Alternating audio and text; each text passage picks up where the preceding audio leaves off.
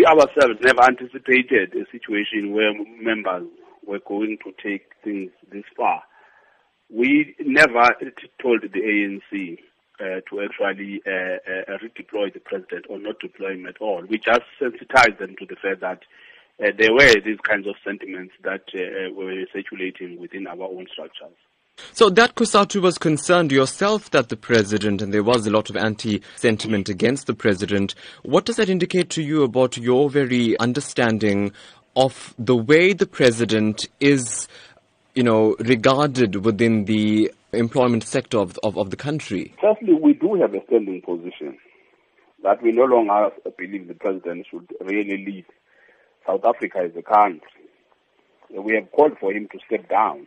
That is without doubt. But acknowledging the fact that he's also the president of the ANC and feeling that we had no business actually calling for the ANC to fire its own president, we then stopped short of making that call. We only said, since he's the president of the country, we support the call and the sentiments all across the nation that calls for him to step down, because we ourselves as workers have lost confidence in his leadership of the country. That is why we left to the ANC to really take that final decision as to who was going to be deployed to our national meetings. And did it concern you that the ANC did not heed your call, your dissatisfaction with President Jacob Zuma, and go ahead and send the President of the Republic to address your May Day rally? Did it affect COSATU? It's up to the ANC to really take its own decisions. And unfortunately, decisions have got consequences. So they deployed the president, and then the president was stopped from addressing. So it's not something that we enjoyed. It's not something that we actually endorse.